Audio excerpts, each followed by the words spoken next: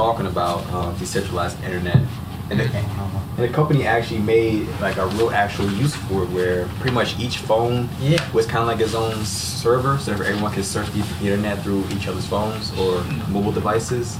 But the issue is, to make a long story short, towards the end, that algorithm found a way to just decide everything that had a passcode that was locked needs to be unlocked. And we're not just talking about your laptop on your phone.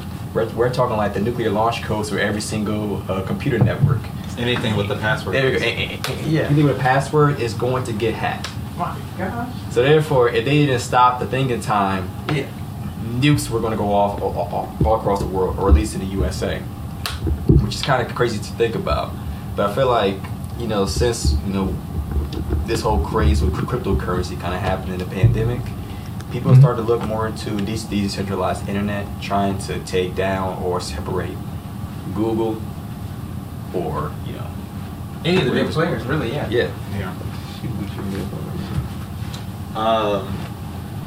Which really is going to start our conversation about video productions and following trends on the internet, and all the algorithms that are kind of involved behind that, because these are systems that we have programmed to kind of learn and predict our behavior and stuff. I'm just going to say artificial intelligence. That's what they are. We're literally programming brains that can do these really complicated tasks. And I'm not anybody I don't want to be the people scared of technology. But I do think there is a real conversation to be had about the dangers that we just kind of blindly give trust to. And still on the flip side of that, technology is tools. Technology is everything. I hate to pick on the Amish, but I always wonder, it's like, they reject technology and stuff like that, but everything is technology. Your shoes, your house, all of that is at some point technology. So either, I don't want to sound like the guy that says cars, that's crazy, because this could be a really good thing, but I don't want to just only talk about the bad. Right. With our generation, we were born 1997. 98. 98. Tony. 97. So we were born, at least from my perspective, we from what I remember, from 1 to whenever we started to remember things, we've had, whether it be the internet and things along those lines, going into elementary school, they're teaching us how to utilize computers, and our parents didn't have that, and their parents definitely didn't have stuff like that. So seeing that we've gone from putting on these big, bulky, plastic headphones that weren't sleek at all, and typing on a heavy-duty keyboard, to even being easily able to phones that were just phones, and they had minutes, minutes restrictions and everything. Exactly. This stuff is crazy how fast it's gone. And I think there's a lot of good in regards to the fact that I can, link up with somebody or just communicate with somebody from a different part of the world entirely. And before, you were just able to send mail and stuff like that. So that's the good part about it. The bad part could be any number of things, people trying to take over technology, propaganda, things like that. So. And technology really is us, we're the ones making it, which is why I think we also have a responsibility to encourage, tech companies to be ethical when they are designing these systems. But, at the end of the day, everybody has, every company has their own motive of what they're trying to get done. And, just going back to Silicon Valley, I just kind of was thinking, what are even tech companies even? Think about a company like Amazon, they're a tech company, but they also are really just a logistics company if you really boil it down. And we see them as like this giant superstore, but Amazon isn't really hosting the store. They're really just the people figuring out how we can get it from here to there. Exactly. That's true. And I don't know if you've seen the WeWork documentary, but a $1 billion startup company basically is just any other real estate company. I have yet to watch that yet, but I hadn't seen it. but even just the commercial alone about this guy just saying we can or we work or we do this, and they just. It's almost like starting a technology cult where it's like you ask them, what do you do? And we're like, oh yeah, we're just a logistics company. No, that because everybody has that like tech pitch of like, what if I told you this app can change the world? Ever since Steve Jobs. Yeah. And I don't know if companies were not even companies, when people had that kind of idea, I'm not sure. It makes me wonder, looking through history, did people have the same kind of passion in regards to, I'm going to change the world with this thing? I mean, somebody had to have had it. Yeah. But the way they come across, I think it's in the tech marketing. I think the way that people market themselves in tech is, again, you don't want to seem like you're on the wrong side of history, so they always come about and ever since Steve Jobs came along, everybody. Steve Jobs was probably one of the first cult leaders. I mean, but that's how everybody treats these cults. That's how people treat these companies and stuff. You know, if somebody comes along and they're using the verbiage of Jesus, I'm here to change the world forever, and I'm going to take everybody who's on this side with me. Yeah. If you were to just replace that with any cult leader, it would sound the same. Right. This is how every tech company pitches their app, and it's a little scary. It's an app like people simply can't live without it. It's like life was not good before this app was invented until right. And that's what's crazy. That's almost a way to have them think, to get you to think that you need something that you never needed in the first place. Because we've made it from farming, hunting, and gathering. So clearly we made it this far without the app. Without just a simple app idea. Some places. So the fact that I think. Okay, hold on. I don't want to segue to farming or anything like that. But anyway, with technology, that good and bad, and having them, as you mentioned, with the different faces of these big companies are, it's good. It's a lot of good, and there's just a lot of danger that comes along with it too. Yeah. If you're hearing this is about to get lit, welcome to the Victory Clique podcast. As in, click on that subscribe button, click on that like, go on and click that keyboard and type us some comments. We need your engagement, please. Yeah. I don't care if it's positive or negative, just say something. We want to hear something. Yeah, we would have a great discussion if it's negative too, by the way. I like constructive criticism. That's how you evolve. People don't really like to, feel judged for stuff, but at the same time, sometimes you gotta adjust the formula. But also, as content creators, we're starting to understand how the internet works. Yeah. And, constructive criticism is one thing, but we know how the YouTube comments can be. Someone is going to say, and that's why your mother's gone. Like, okay, you don't even know my mom, but all right. Yeah, right. If people just say anything they want to do, that's just the sacrifice we make. For creating stuff. Yeah. I want to introduce our friend, good old Grant. Hello. He is helping us here. We're actually in Crystal City right now. Yeah. We were at BlurredCon 2021, and I'll let you guys see more of that. But he was so kind enough to host for us our anime music trivia panel. So we want to give him a warm introduction. We'll put a round of applause. Thank you. Wow. And he's here to talk to us today. Yes. So what are we talking about this time?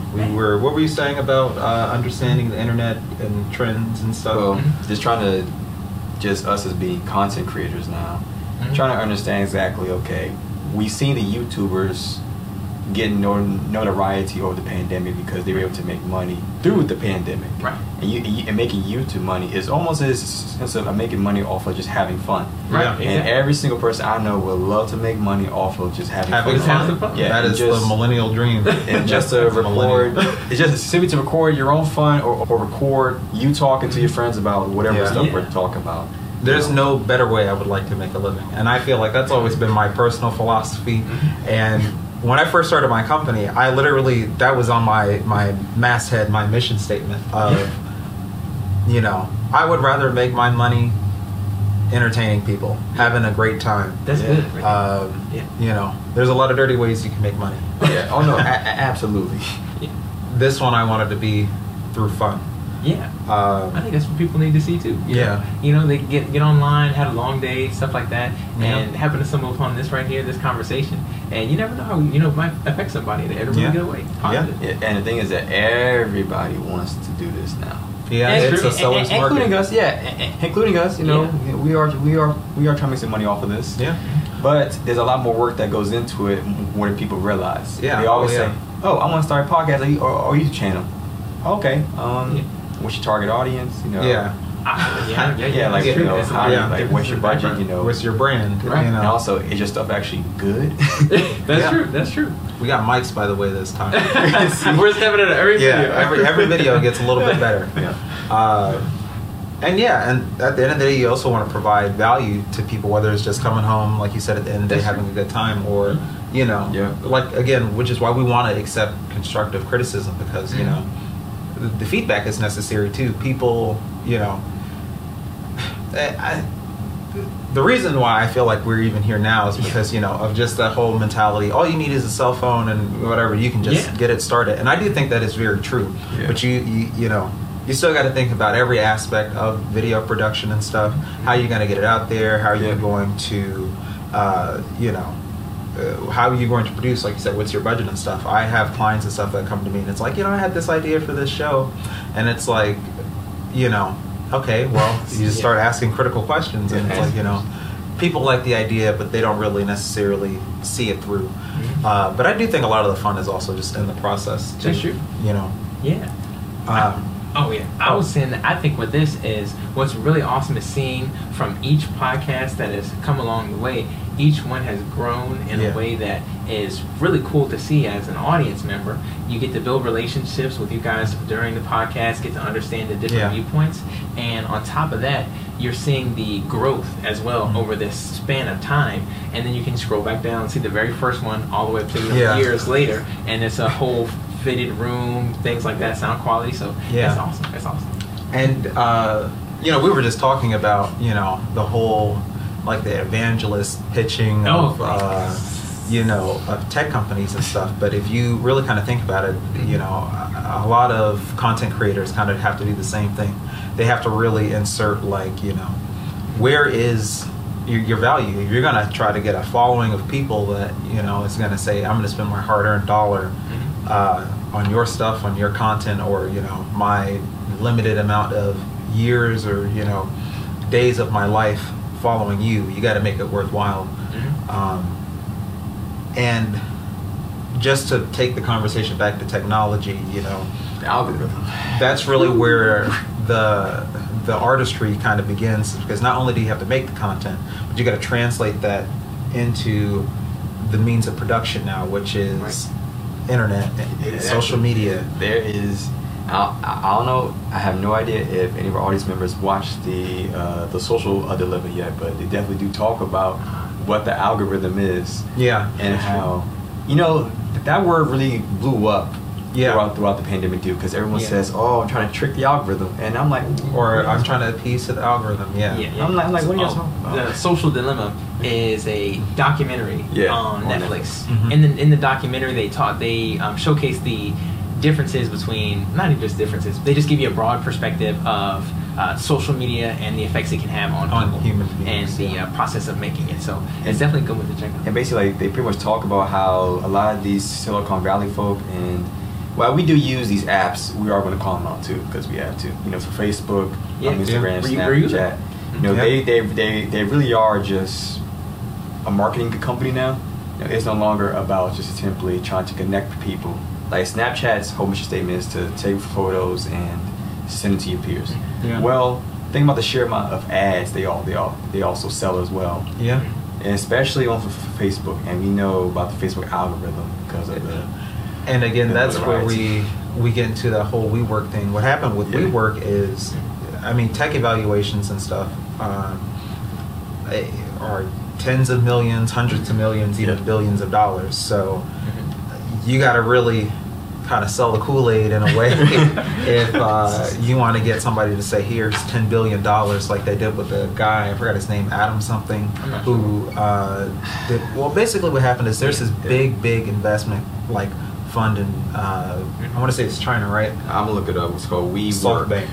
SoftBank had a $10 billion, like, cash pile, and they gave WeWork, I want to say, what did I say, 10 billion? 10 billion. No, they have a $100 billion cash pile. And they gave WeWork $10 billion. But the fact of the matter is that WeWork was mostly just like this group of people who just went out and partied and did all this stuff. They threw these huge office parties, these like rented out private islands for retreats and all their employees and stuff.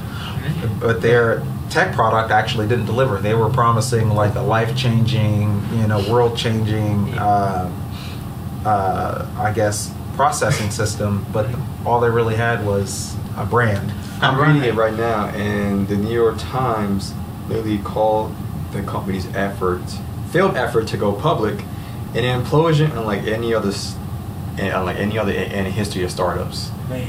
It was that bad. It was almost like a Ponzi scheme. That's wild. That's really wild, because there's all these different companies out there, and as we were mentioning too, the not just figureheads, right? It's the people who are at the heads of the company, the faces of, like for Microsoft, Bill Gates, or for Apple, Steve Jobs, and the teams that are involved there, and the ideas that they bring to the front, and they showcase them as this is really going to change the world. This is what the human race needs to go forward, and it's interesting because we're all people. We're all just trying to figure out a way to help better the world, and that's just someone else's perspective on what they want to better the world with. Yeah. But what happens is, I think when the really large conglomerates and a lot of billions of dollars get involved, things can, and there's hundreds and hundreds of thousands of people involved in the process. Yeah. It can get a little dangerous sometimes. You mean like in terms of? I'm not gonna mention Elon Musk again. I've already talked about him. That money changes things. The fact that I'm gonna talk about Tesla real quick, just as a tech company, right? You're gonna make him you're gonna be a billionaire, your personal enemy. I watch what you say real carefully. What I'm trying to say is that, tell you what, do you know who the CEO of Microsoft is? See, I don't know. I only know those big names that. But you know the CEO of Tesla. That's Elon Musk. Right? Yeah. Okay. Yeah.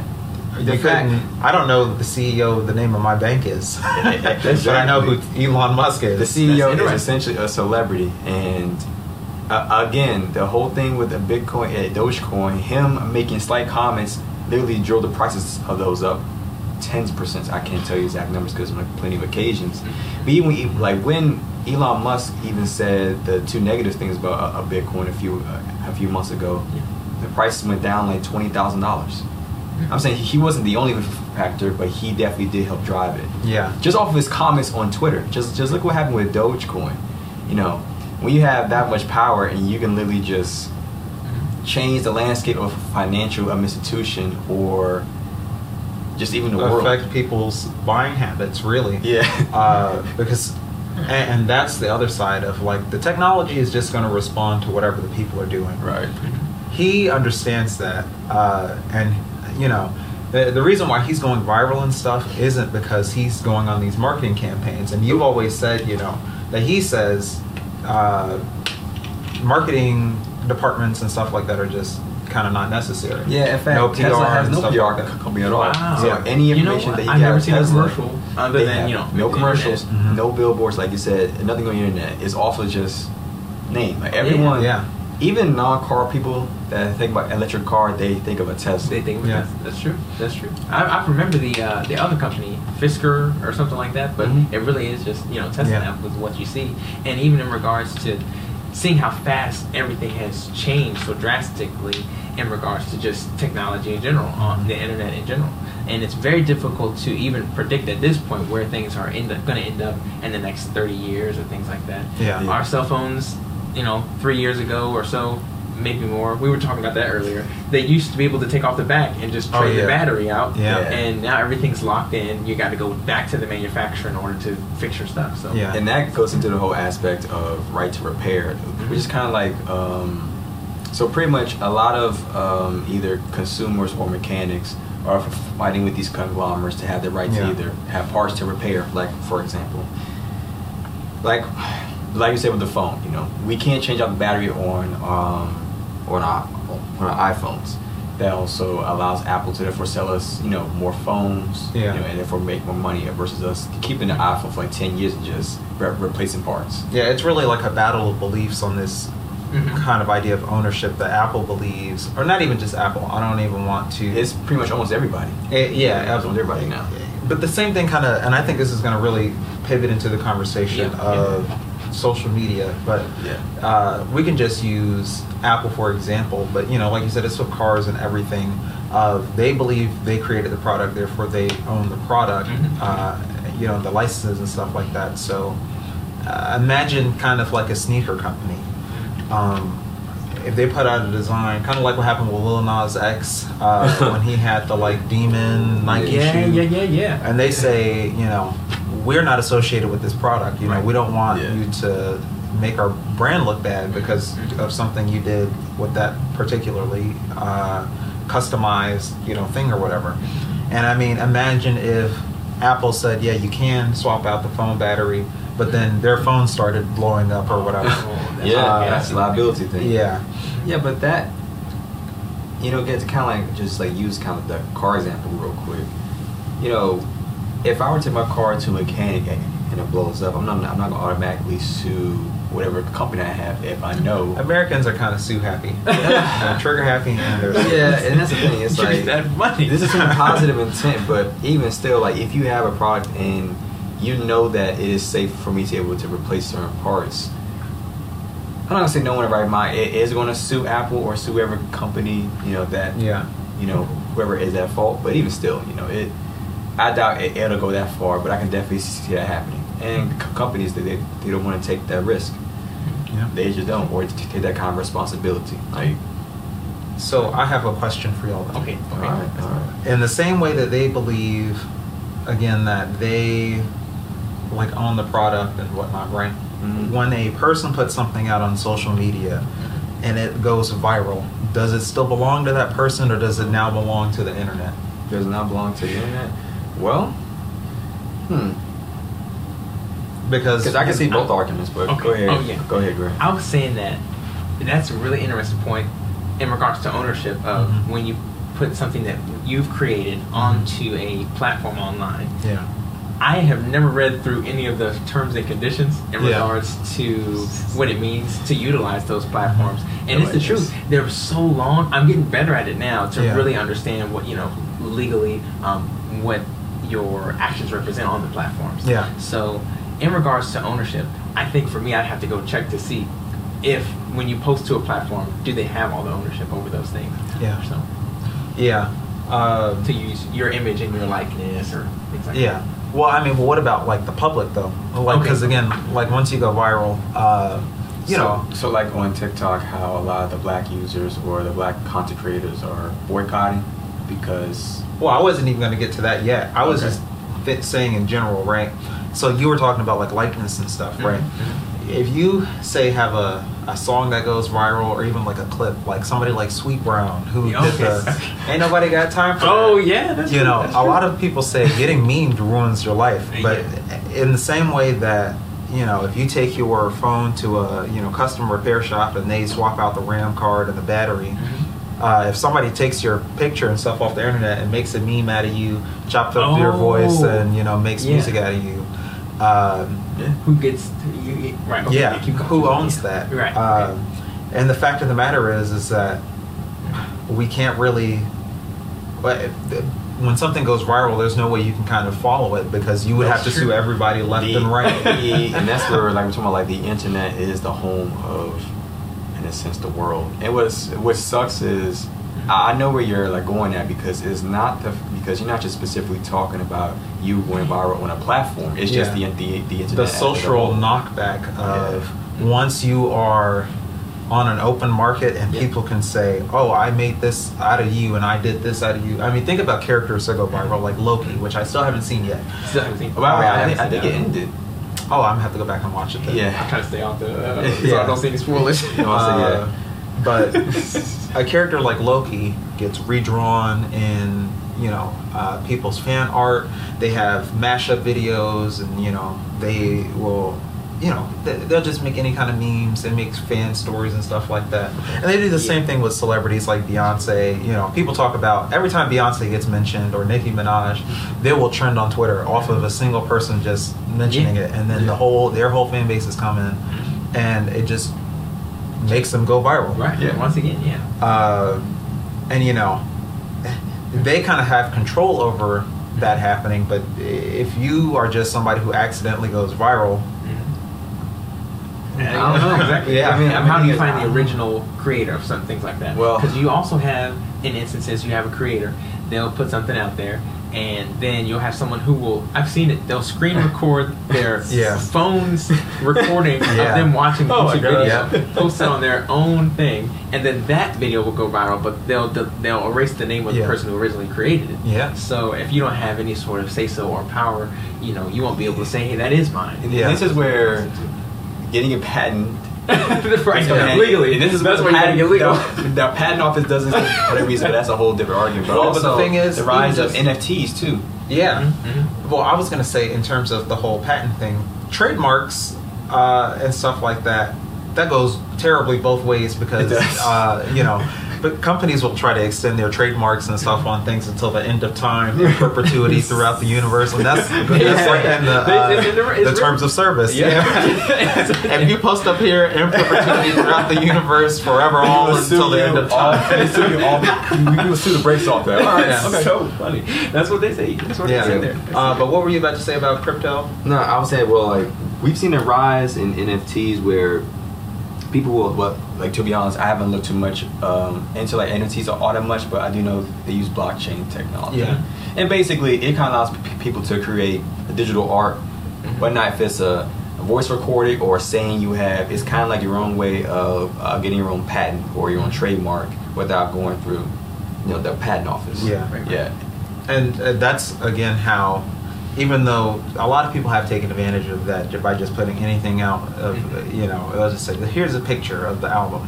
Buy this as an NFT. Yep. I mean, you can get kind of smart with it. Like if you can, say, release songs and stuff as NFTs, that's like a way to personally interact with your fans that you couldn't do without that kind of technology.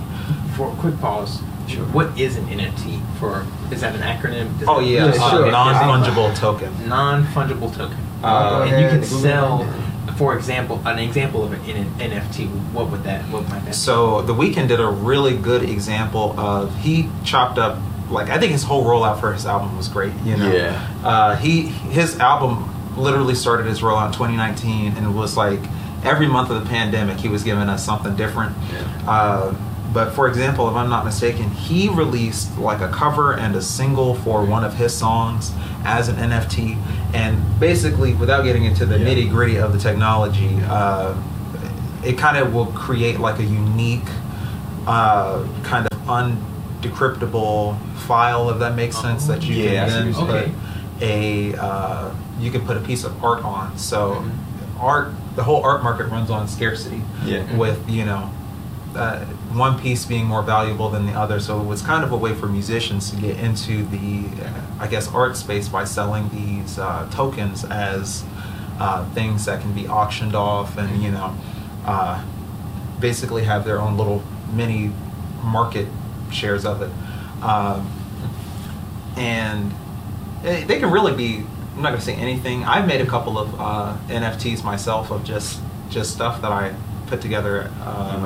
You want to advertise them? I'll put it right here. I wasn't going to, but they can basically be anything. They can be a song, a picture, a file, or something, just something unique. And the thing is, the people with these big audiences, people will buy their socks and underwear, so they can put anything out.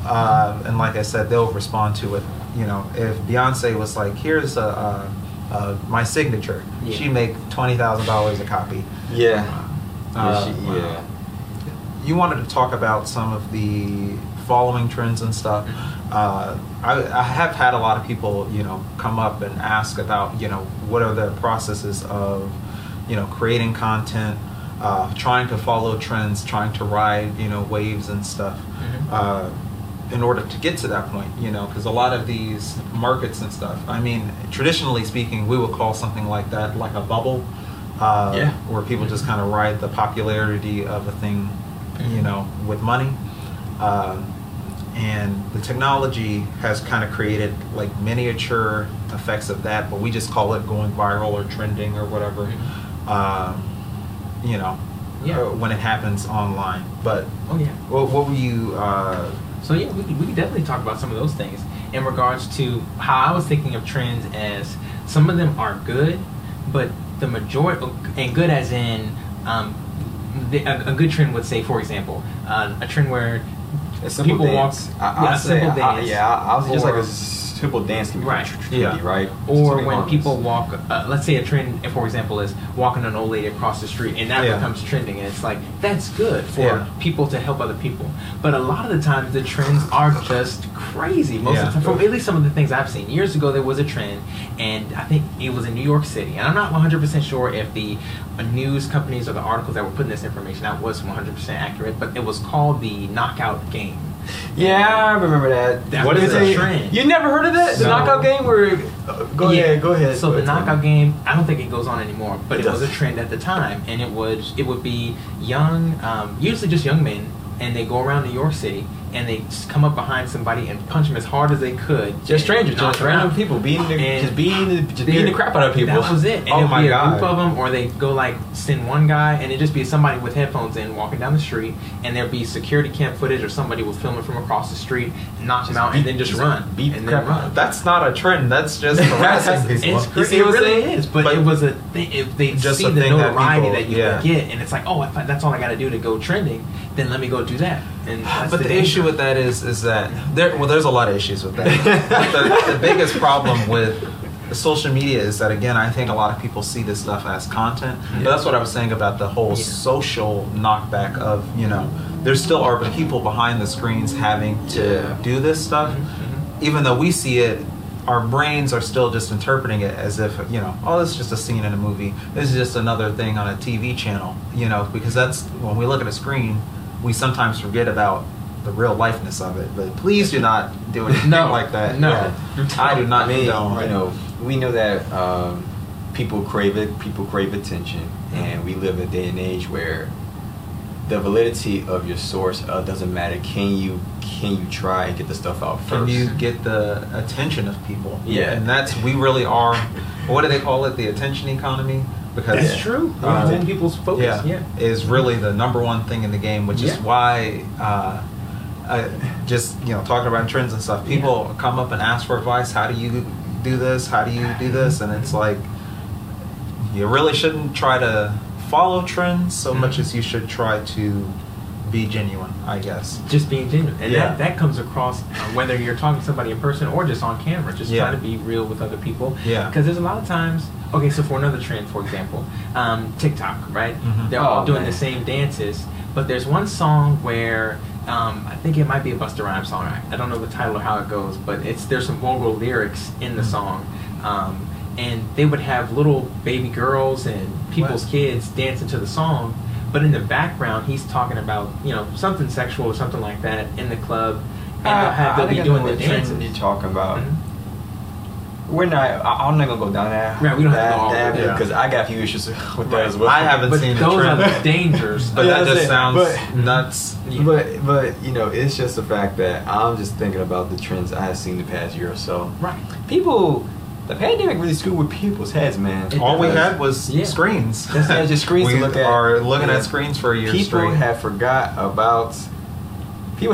how to operate when you're outside around like other human beings because just in the past week, do you remember the video of a lady at brunch? Oh, I'm not going into any details. You see what I'm saying? And apparently she said that she did that because she wanted to do it for the liberties of others to go viral. And I was like, no, you're not doing this. No, you don't. The only way to defeat these people is to not give them attention. But the way that these products are designed is like, it makes it so easy for things to be shared, to go viral, to be saved, and stuff like that. If you do this, sorry to cut you off. If you do X, this weird thing that's inappropriate, you will put you at the top. So it encourages the, in other words, dysfunction. The best way to have defeated Donald Trump was to ignore him. Yeah. Without even getting too political. The troll? That's why they're called trolls. He's a troll to me. He was a meme. Not even just him, but just literally any of this stuff. If you see somebody doing something crazy, the first thing you shouldn't think is, I'm going to record this. Yeah, exactly. I'm going to put this on the internet. No. Even though that is kind of the first thing that we all think is like, this is nuts. Nobody's going to believe this. And then just, start recording.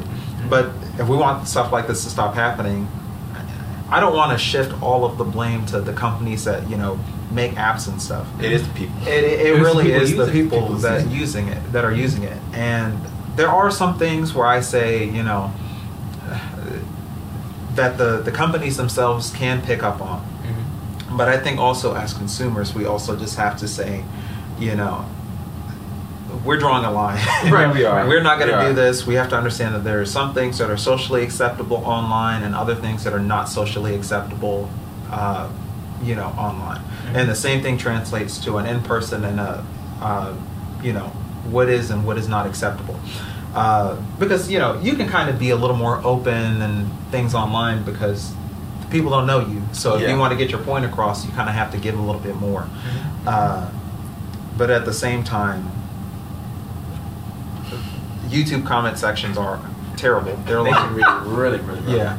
There was a video I had. We talked about that. It was weird. I wouldn't. Well, viral for me. So that Amazon video was talking about Amazon and my work experience there. And you know, I guess it was at a time people clicked on it because it's got a catchy name, big company. And a lot of the comments in there were, some of them were good, like, "Hey, thanks for, you know, just sharing some wisdom and some positivity to help me through this moment in time."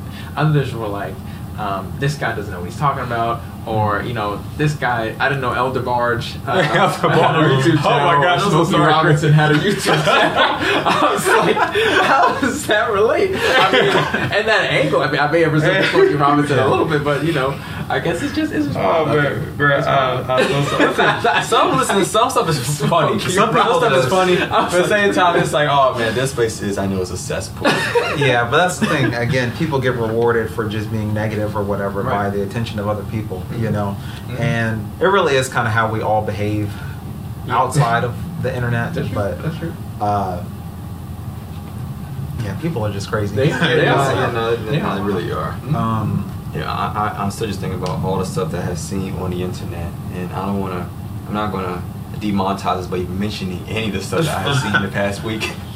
Yeah, I'm just letting y'all know, we all just continue to remember to just go outside for a little bit, Right. get some fresh air. Yeah, and I mean, and for content creators, I think ideally you want to make personal experiences with people. I think that's people don't want to do the stuff behind the cameras. They don't want to interact with people, you know, in person. But the internet presents this great opportunity where we don't have to interact with people in person. Yeah. But I think at the end of the day, we are better people for it. You know, actually engaging with each other in social settings. And I mean, and unfortunately, there's something that we could do because, you know, the whole that's true. Right. has forced these circumstances. But again, I think the real rewards are going to come when people who learn how to, again, engage with the people behind the screens, the people that are rallying, that are pushing these markets and stuff, the people that are rallying and making these things go viral, because they're really what's doing it. It's not the algorithm. It's not the you know, the market. The people are the market. Yeah, they are. I do think that with that, it's very interesting to see where, you know, for the past year, as you mentioned there earlier, only having access to a few people and being forced to, you know, stay in and things like that for everything that was happening, and then coming back out slowly as things begin to go back to some sense of not even normalcy, but just a new what it is. To readjust. Right. And I think with that readjustment, there is now a distance between people more so than there ever was. Yeah. Even me walking around, for example, around here, I'm from a place where, Mechanicsville, Virginia, and it's different. Walking down the street, you'd say hi to your neighbors, and people would say hey back to you and stuff like that. Up here, in this region of Virginia, Northern Virginia, close to DC, it is definitely different. You'll say hi to folks, and I'll say it loud enough, but nothing in return. Yeah. And it's hard to tell if that's this area or if that's just this new phone era. I will say one thing. That's just, before we talk any crap about people from the city, that's not what we're saying. Oh no, not at all. Not people outside the city are generally more friendly and more welcoming because they have to interact more. Yeah, you know, and plus, you know, up here it's a faster life, and you know, that's people aren't worried about just walking around chilling there. we're always trying to go places. You know, always we're walking outside. We got places Yeah. to be. Therefore, we're not trying to say hi. You know, we're not trying to worry about that. We're trying to think about what we're trying to accomplish. It's a faster life. If you really think about it, Yeah. most people come to the city for the money. That And makes again, we sense. are in Not here a for friends. As Yeah. much as Friends and money. Yeah. In other words, yeah. Oh, what were you gonna say? Now I would say like people come to cities for the opportunities and the experiences, which is kind of weird because if you're just city, you want to meet people, you should have said hi to more people. But I guess it's easy to so many folk that you just like. Again, people think about the means of getting there and not what it actually. People don't ever stop and what do you say, bask in the moment or whatever. You actually have to, like you said, meet people. You can't just. I mean, I guess it works for some people, but I don't know. I couldn't just blindly just go about my day and not be attentive of the other people there. You know, we almost kind of depersonalize people that way. We don't think of like, and I hate to say this, but it is almost kind of like a video game thing. It's kind of like a self-centered thing where it's like I got to go get this mission done, and everybody else is just unimportant, non-playable characters. It's like. That how I say this, the actions,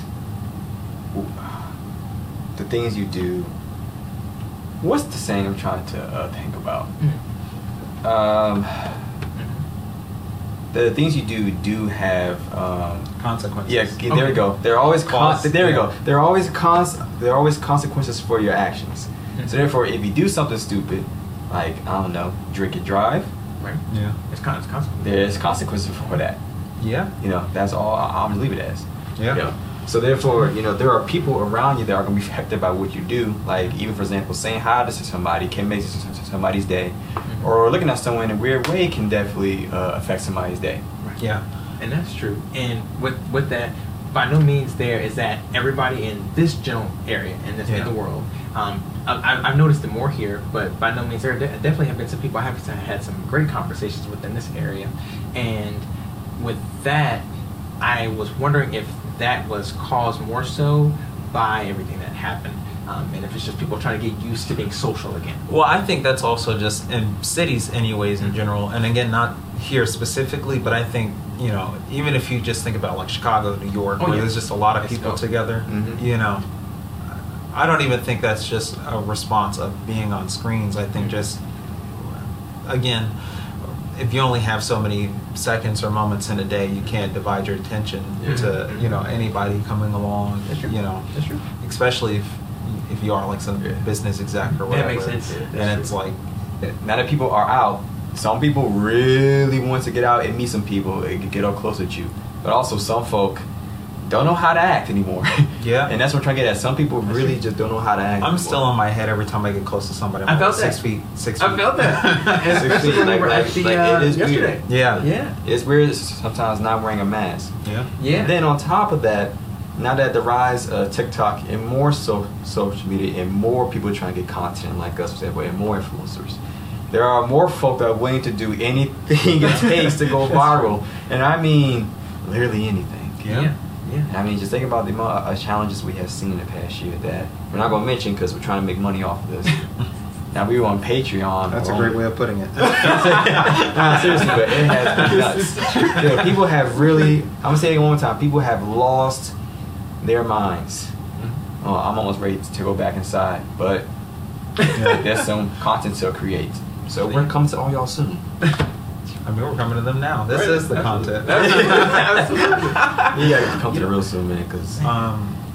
But in terms of content creation, let's talk about our process. I mean, we always... our process is always evolving, but the fact of the matter is, as much as we want to say, we can't follow trends and stuff, we should not follow social trends so much as we should try to create them. That is, I think, the ultimate goal of content creators is you want to create social gatherings and stuff around your content. In terms of, how was I going to say this? Oh yeah, in terms of, your process is going to have to evolve every time a new technology or a new feature comes out because, like you were saying, as every episode gets better and better, you want to also grow in terms of quality, grow in terms of, what you're making, but at the same time, every time a new app comes out, if you're on Twitter, you got to make an Instagram. If you're on Instagram, you got to make a TikTok. If you make a TikTok, you got to make a YouTube. You make, you know, you gotta stay hip. In other words, you gotta stay with the times. Yeah. And it can be very tiring. And unless you have a very strong following or a strong brand, like any famous person you could think of, then maybe you can create your own platform, or say with just one platform, and people will flock to you. Yeah. But if you're still trying to get famous, you gotta play the platform, right? Yeah. Play the part, play the game. In other words, play a game. Like, this is not a fun game to play, but since we're here, I guess let's talk about what it's been like. I mean, for me, and I used to make a lot more videos, motivational videos, things like that, and a lot of those were fun to make.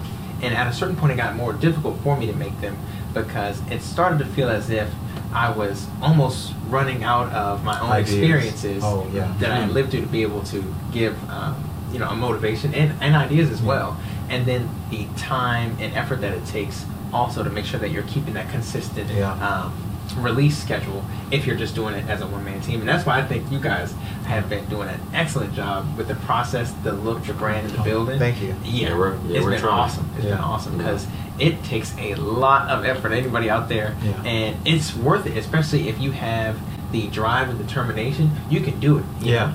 And I think for me, working more so on planning and scheduling will be a help with the release schedule of my content. Yeah, that's why, again, a lot of the work is behind the camera. Most of the work is behind the camera, and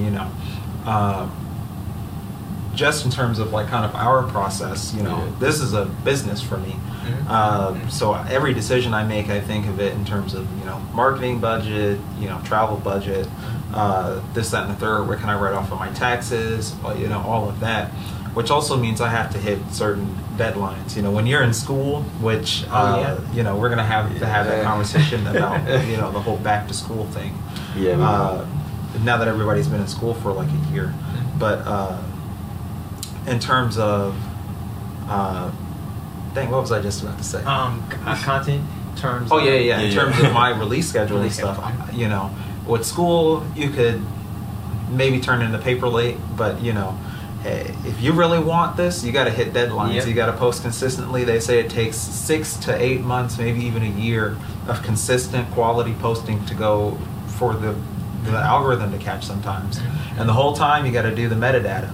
I don't know if you guys ever seen Smart Rapper, that guy on YouTube. I have to look that one up. I've heard of him so many times, but I never watched him. To make a long story short, he just talks about he has a really good channel. I think he's a really good kind of branding person. But basically, he just talks about what do you have to do as an artist to kind of play the whole algorithm game, the platform game of what do your videos need to look like? What do your things need to sound like? How can you do this? And it's a real way of kind of just really the step-by-step process of how do you put yourself on without the traditional, team of people signing to a label or something like that. And he basically says a lot of the times the reason why people's songs or videos don't even catch is because they'll put it up, they're not putting the tags in there, they're not doing any of the metadata, they're not making thumbnails and stuff, they're just posting. And that's the key though, is that like a lot of my friends, they'll tend to just post up, but only post it without actually trying to get one to kind of like the algorithm trend. It's like here, hoping that someone would catch it. It's like you gotta post it either on a trendy hashtag, or anything that can really kind of catch. Which is kind of nice to think about. The algorithm is literally something that people are using as a tool in order to make money. I mean, but how's that different from any other tool? See, because most people just only view the internet or social media as something to consume, not a tool that they use to the other way back. It's kind of weird. It is really weird, and they say the best way to kind of, interact now, or not interact, but I would guess content create is when you post, you got to really just post with purpose. So I really understand what you were talking about when you were saying where it's like you do have to draw from a lot of your own life experiences and stuff like that, which is why I also think it's necessary that we just do fun stuff, and hang out and stuff, to go out, and making new ones, new experiences to even share with everybody. But at the same time, having to consistently do that will take a lot out of you. It will drain to have to kind of create purpose. But like I was saying earlier, if you want to draw an audience, you have to have value. So if you're gonna make content, you got to do it with purpose, and you got to make it valuable for people to want to be there. Any other practical information you guys want to talk about? Want to give to our audience? I guess one thing I always tell the audience is really, before you try to create your own content, really try to understand who you are as a person and really what you want to do. In the sense of understand what kind of audience you want to target, because we can create because we all can just kind of talk about anything, but anything is not going to stick with anybody because it's not tailored for them. For everybody.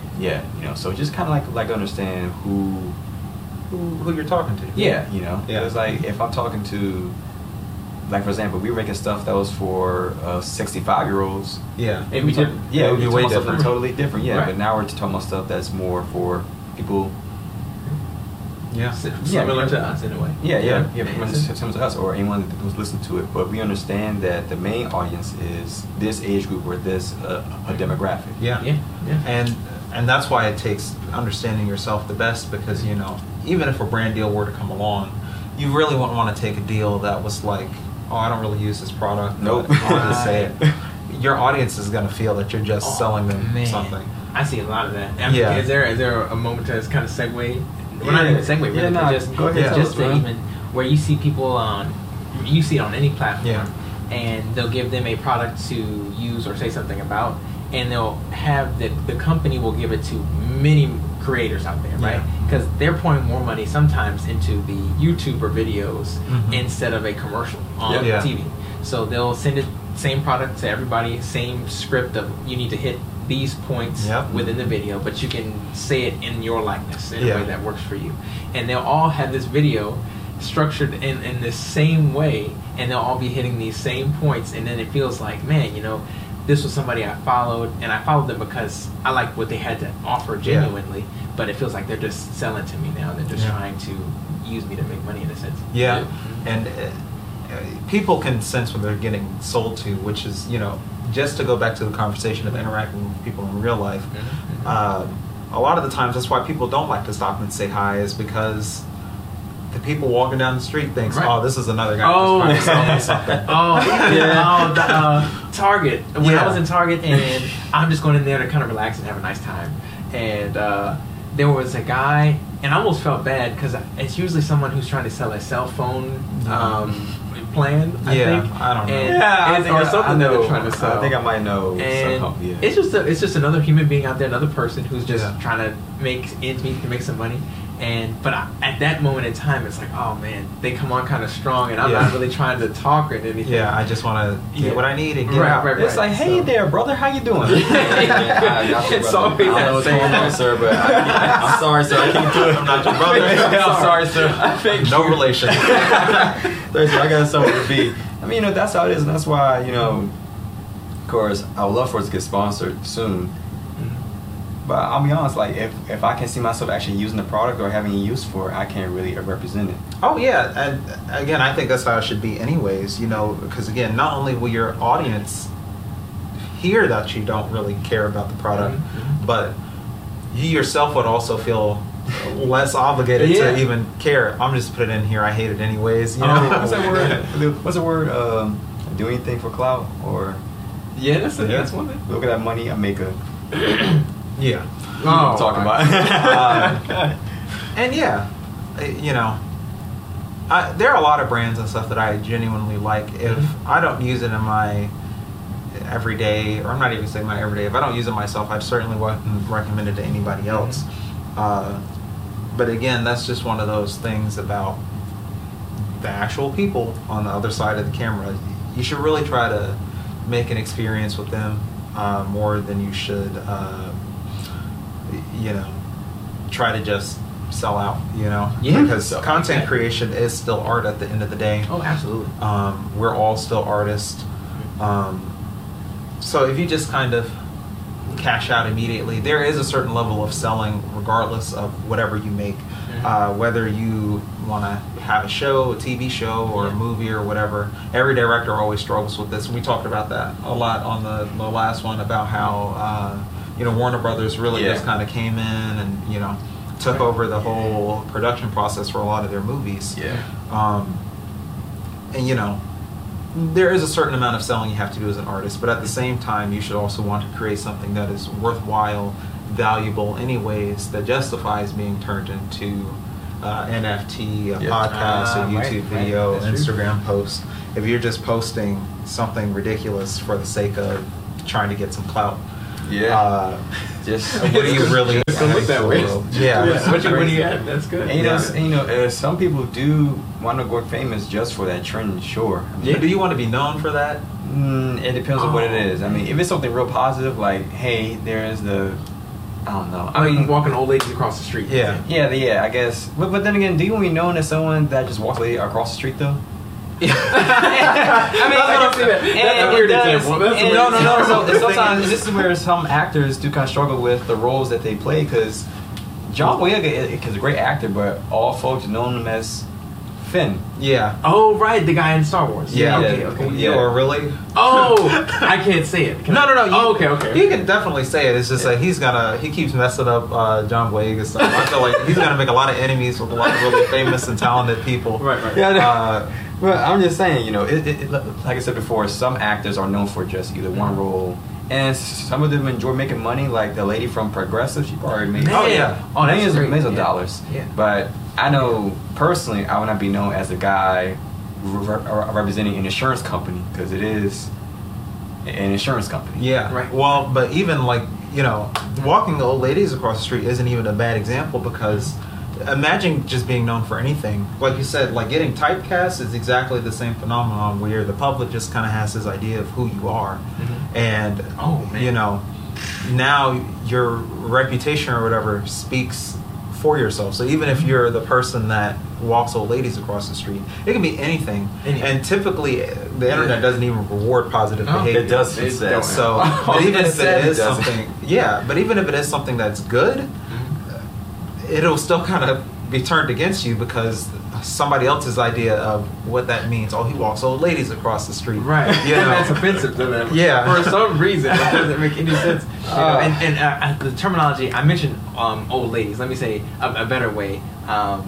The wiser generation. Yes. They're walking the wiser generation across the street. The golden years. Right. I feel like the terminology of old ladies may sound a little not how we're bringing it across. So let's say for that example, walking the wiser generation across the street, right? Because that was deemed as something generally that people would tell you that's a good thing to do, right? Yeah. And if you do that, like you mentioned, it's possible that somebody might look at that and say, oh, he or she, or they're just doing that because they're trying to get money. Go viral. And that happens all the time when people donate, like rappers and stuff, give money to like homeless people. Yeah, why'd you record that? Yeah. Oh, why'd you do that? Also, on the other side, why did you record yourself to give money? That is the point. Yeah.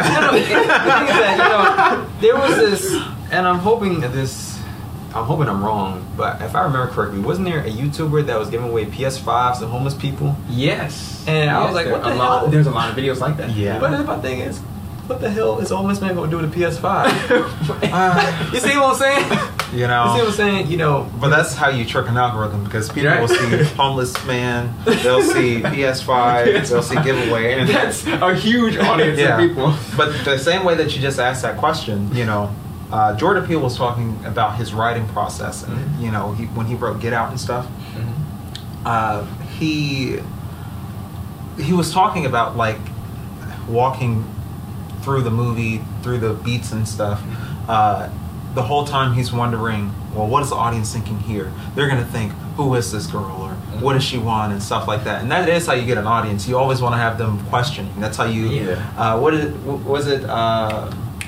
Who who's the guy who directed the J.J. Abrams? He Yeah, has J.J. the TED Talk about the mystery box, and he's like, your story should unwind like a mystery box. So it's like you solve one part, and then it's like the audience has another question. Yeah. So a really good way to kind of pick people up is, ask a question in their head. Mm-hmm. If it's why are you giving out PS5s to a homeless man? Like, people are going to want to click on it to resolve the answer. Right, exactly. What's they're just out of anger. And the thing is that, and this is why the saying goes, no publicity is bad publicity. So, as stupid as it was, at least in my opinion, stupid to do that, it still got him many clicks, or whoever he is. Yeah. But again, at least maybe it's only me, but I did not click on it because I thought it was that dumb. I was like, man, I'm not. I literally said, I'm not going to give him any more views. Yeah. That's why it comes down to stuff like that. Look, you are. Sorry, I'm not going to try and rant about that, but even still, it's just that some folk will do that kind of charitable good things because they do it for the clout. Viral. Yeah. And also at the same time, they're doing it for the clout, but they are doing charitable stuff. So there's, it's on, there's, how to say this? There's two sides to it. I see both silver lining. Yeah, there we go. There's Silver Linings Playbook. Great movie, by the way. Yeah, it was. Oh yeah, so I think that slides us right into our next topic about the people that have blue checks. Certified. Yeah, go ahead. Yeah. Set it up. Yeah. The thing is, they actually have a lot more leeway with their accounts because the thing is, the people who, again, bring the value to the sites, those are typically the people who are going to get the blue checks, people with notoriety. Mm-hmm. Because when these fan bases and stuff go online, they're not, sometimes you are just like, let's see what YouTube has for me today, or, let's see what Twitter has for me today. Mm-hmm. But a lot of the times, or at least, with certain sectors of the internet, they are logging on to see specific people. They're trying to see their content creators. People want to log on YouTube and see, RDC World and people like that. They want to see when their next videos drop. So the creators who are making the content are also driving the traffic in. So blue check marks typically have a little bit more flexibility and stuff, but again, what people are willing to do behind getting those blue check marks, it kind of just murks the whole thing up. But each platform kind of has different means of not only getting certified, but to getting monetized and stuff like that. Yeah. TikTok has the Creator Fund, where it's kind of the same thing that like the YouTube partnership, where the creators can get paid for TikTok utilizing their content and stuff like that. Mm-hmm. And that just is really a way to incentivize people making on the platform. Because, again, at the end of the day, it's not the algorithm that's making this content, it's the people. It's the people. Yeah. Whenever there's people, there's power. Right. That's not original. Sorry, I did not make that up. Maybe someone in the audience knows who said that. Maybe. Oh, you check it out. Yeah. But leave us a comment. Yeah. Whenever there's people, there's power. There's power. No one man should have all that power. With the blue checks, in regards to that, it's so what the blue checks are giving, it shows whether they're the ones who are bringing in the people, mm-hmm. or what the folks who have made the platform value. Mm-hmm. So with that, I've seen some blue check marks who are given to people who, maybe me personally, I wouldn't think that they are adding the best of the best to enhance the human race, right? Just to help us just move forward. Grant, right? I'll be honest, man. I don't want to say no names, but I've seen some stuff out there that is questionable or that is inappropriate, but this is me personally. Somebody else might look at what I think is not right. Yeah. Like, okay, for example, I don't know, man. Tell you what, I guess, can it help you sum it up, I guess? Okay, yeah. What would you have to say? If your content involves punching someone in the back of the head. Okay, for that example. Okay, right. This is a great place to start. I don't care what side you're part of. I'm not going to agree with you. Yeah. That's what I'm saying. Yeah. But okay, I'm going to let those people have verified blue checks. But if a platform were to give them that blue check, it just goes to show what is it that they value. It validates that kind of behavior and stuff. Yeah. But and again, I'm not going to point out any celebrities specifically, mainly because I don't want their fan bases to, yeah. to latch on Actually, me. notoriety is not bad. We get to be pissed. Hey, I'm not one of the people that believes no publicity is bad publicity. I believe in bad publicity. That is a wives' tale. Do y'all know what happened to on side? Do y'all know what happened to Trick Daddy when he said Beyonce can't sing all that well? So the rapper Trick Daddy said some negative comment about Beyonce. I think he said he didn't think that she could sing all that well. Her fan base literally gave his restaurant a 1-star average. Man, oh my and gosh. millions. Yeah. The thing is that they were just making some shit up as they go, and all he said was that he ain't like her music. And that's right. It's just somebody's opinion. Yeah, and that's the thing. But when they have an audience of people who's like, "This is the person I love," never met him in their life, whenever they've created, have just brought them through a dark time in their life, or they have an attachment to it, they'll do anything just to defend themselves. Yeah, like a cult. In a way, in a sense. Yeah, that's the magic word, the buzzword around here. That's the buzzword of the video. Yeah, it's a buzzword everywhere now. But it's almost like, in a weird way, like a reverse cancel culture, because people have this whole, like, I don't know where I fall on cancel culture. I don't even know if it's really real or not. But once these people kind of are given that green light and they can just kind of like do whatever, people still see it as like a consequence to have that removed. But again, like you were saying earlier, I think there should be consequences. If people say, hey, we don't want to support your content or whatever anymore, if people say, hey, we don't want to support your your TV show or whatever, being in that position is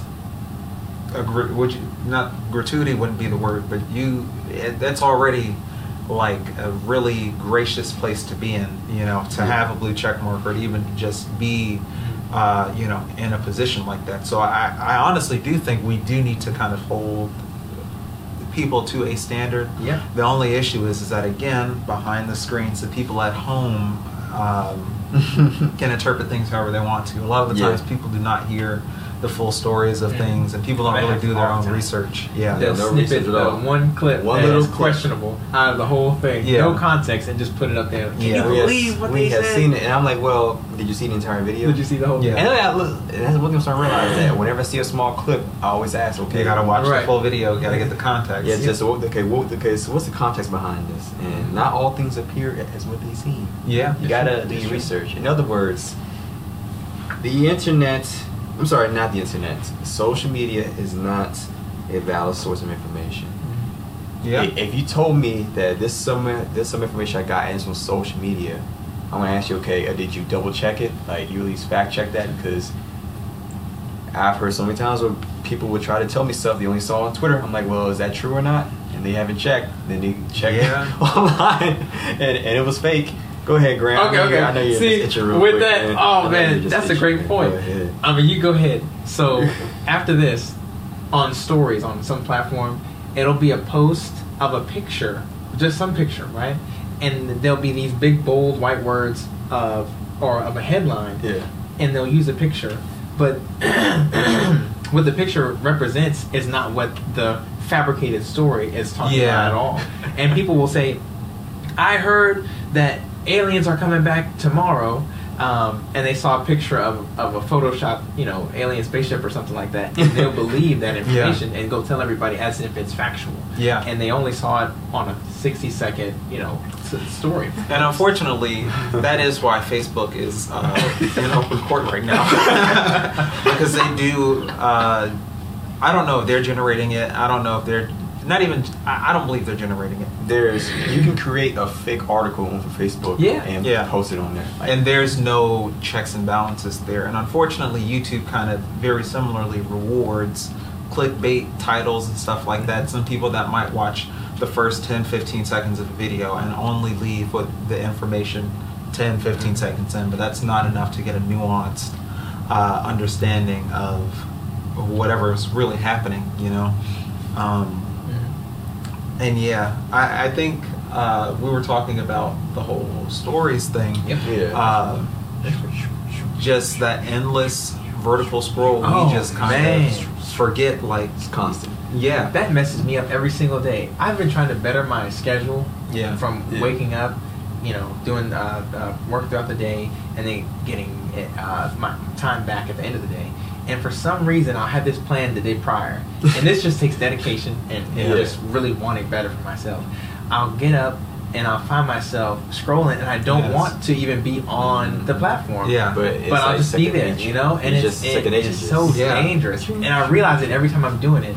But you just got to figure out a way to get away from it, whether it's reading a book or sending things like that. Some days I win and some days I don't. Yeah. Well, here's where we also got to ask ourselves, whenever you want to try to change a habit, you got to think, just think about what you're doing while you're doing that thing. Yeah. Like how when people try to quit smoking, I think one of the first things that people always tell people that are trying to quit smoking is, stop thinking about what you're doing while you're smoking and why are you smoking. Then after a while, some folk will say, well, some will probably say, I'm not really doing anything productive, slowly kind of wean themselves off. Right. In other words, be purposeful. Right. Yeah. That's the whole thing. Be purposeful. Sometimes you gotta stop and think. Yeah. The way that these things are designed, they are designed to kind of be your downtime, where it's like, I'm not doing anything else. Let's just see what's on here. And I follow that's exactly what I did this morning. I was like, well, I'm making that on Twitter. If you just kind of, have a little bit more purpose, I think you'll see it might be a little bit easier to kind of pull away. But at the same time, this is also the way that we interact with most people. So it's kind of like if you don't interact on social media, then it's like you're not interacting with most people in your community and whatnot. That's true. I do have another point on that. With social media, the bad that can come from it, or what I perceive, what could be bad, is the comparisons that can take place when we all know that it's only a highlight reel for people's really best moments a lot of the times. Yeah. And even though I know that usually it's a highlight reel, I'll see someone's best moment that they'll show and share, and for some reason I'll look at it knowing that it's their good moment, and I'll still say, dang, or man, I'm not doing it like they're doing it. Well, I really wish I was doing it at their level. But it's the thing that comes with that is that I think there's a flip side to that, because for the people that want to make content, that can be a good thing as well, because once you're putting yourself out there, people are not going to always remember the bad stuff. So that can be encouraging to you, is that more people will remember the good things than the bad. So if you just kind of walk with confidence, do what you need to get done. The internet, I guess, sometimes can be forgiving, but at the same time, again, the actual effects of that on your own self-esteem can be really challenging. And you do kind of have to find a balance, because I always have to be on social media, because I'm always constantly posting and doing this and prepping stuff and whatnot. And when I actually have stuff to do, it's like I don't even want to be on my phone. I gotta scroll through this. I gotta comment here. I'm still on mine right now. I'll make up. I'm working on my phone right now as we speak. Through social media. Right. Someone's contacting me through social media. Yeah, that happens too. I'm not even exchanging a phone number sometimes. Yeah. It's just and not to say that is a bad thing, right? Because there's, as we mentioned, a lot of good that comes out of being able to call your grandma. She has a phone. You used to have to send her mail or call her grandpa or people in your family, friends, family you love. You can FaceTime and stuff now. Yeah. You can do that today, and that is incredible. And just the downside of that is having to have that balance and that self-control to pull away. And I think, social media is just media. It's a medium of exchange between two people. That's the breakdown. Balancing act. But I think it has introduced many new layers of social circles, I guess you would say. You do see a lot of people's highlight reels and stuff like that, and a lot of people often will forget to unfollow people and stuff like that, so you do just constantly see whatever people are projecting out there.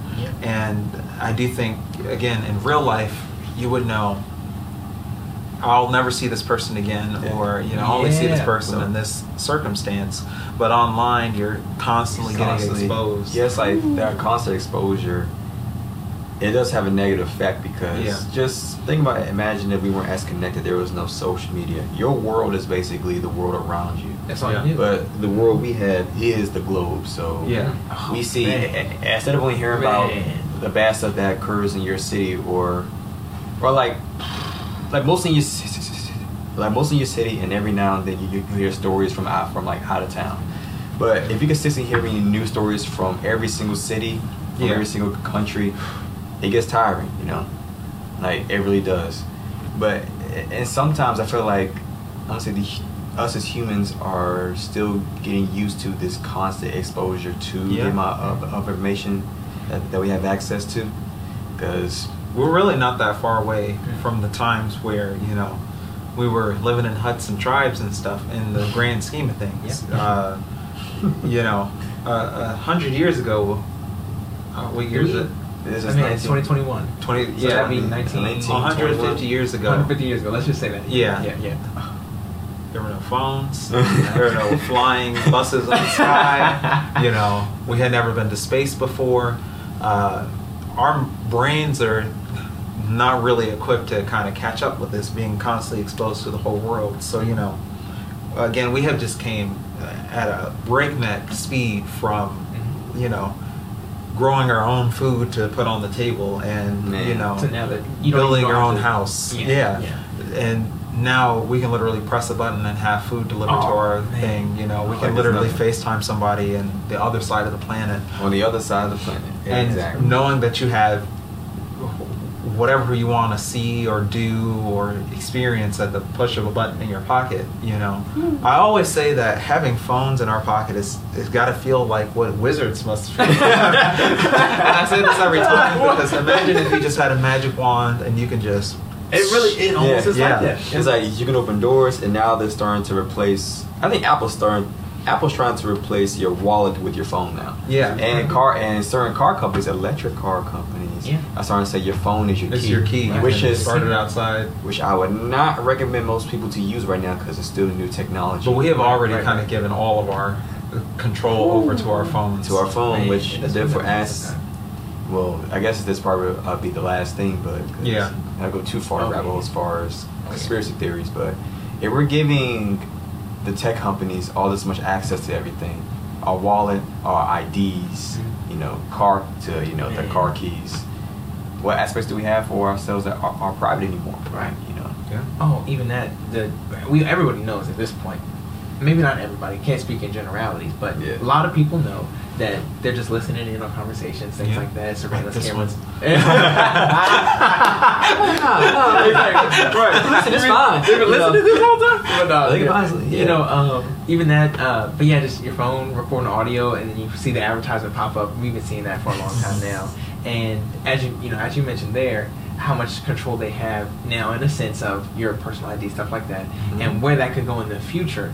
If it's here now, there are some nerves in regards to the possibilities of where it could go. Yeah, and this is gonna be a fun decade, but in the meantime, let's try and make some money off it. That's all we're trying to do. Yeah, and I think that brings us to a really good closing point. So again, I want to thank Grant for coming on today. Yes, thank you, guys. Miles is fulfilling his service duties to our country right now, but he should be back the next time around. Actually, I think the next time they'll see us here will be on.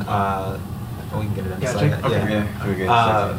The next time you'll see us will actually be at Disney World, so that's gonna be good. That'll be all four of us then. That's gonna be great. So we'll be back soon. The Victory Click podcast. Click that subscribe button. 1,000 subscribers. Disney World. We need 1,000. See you next time. Peace. Okay, now before you curse us out. That was perfect, man. Good run.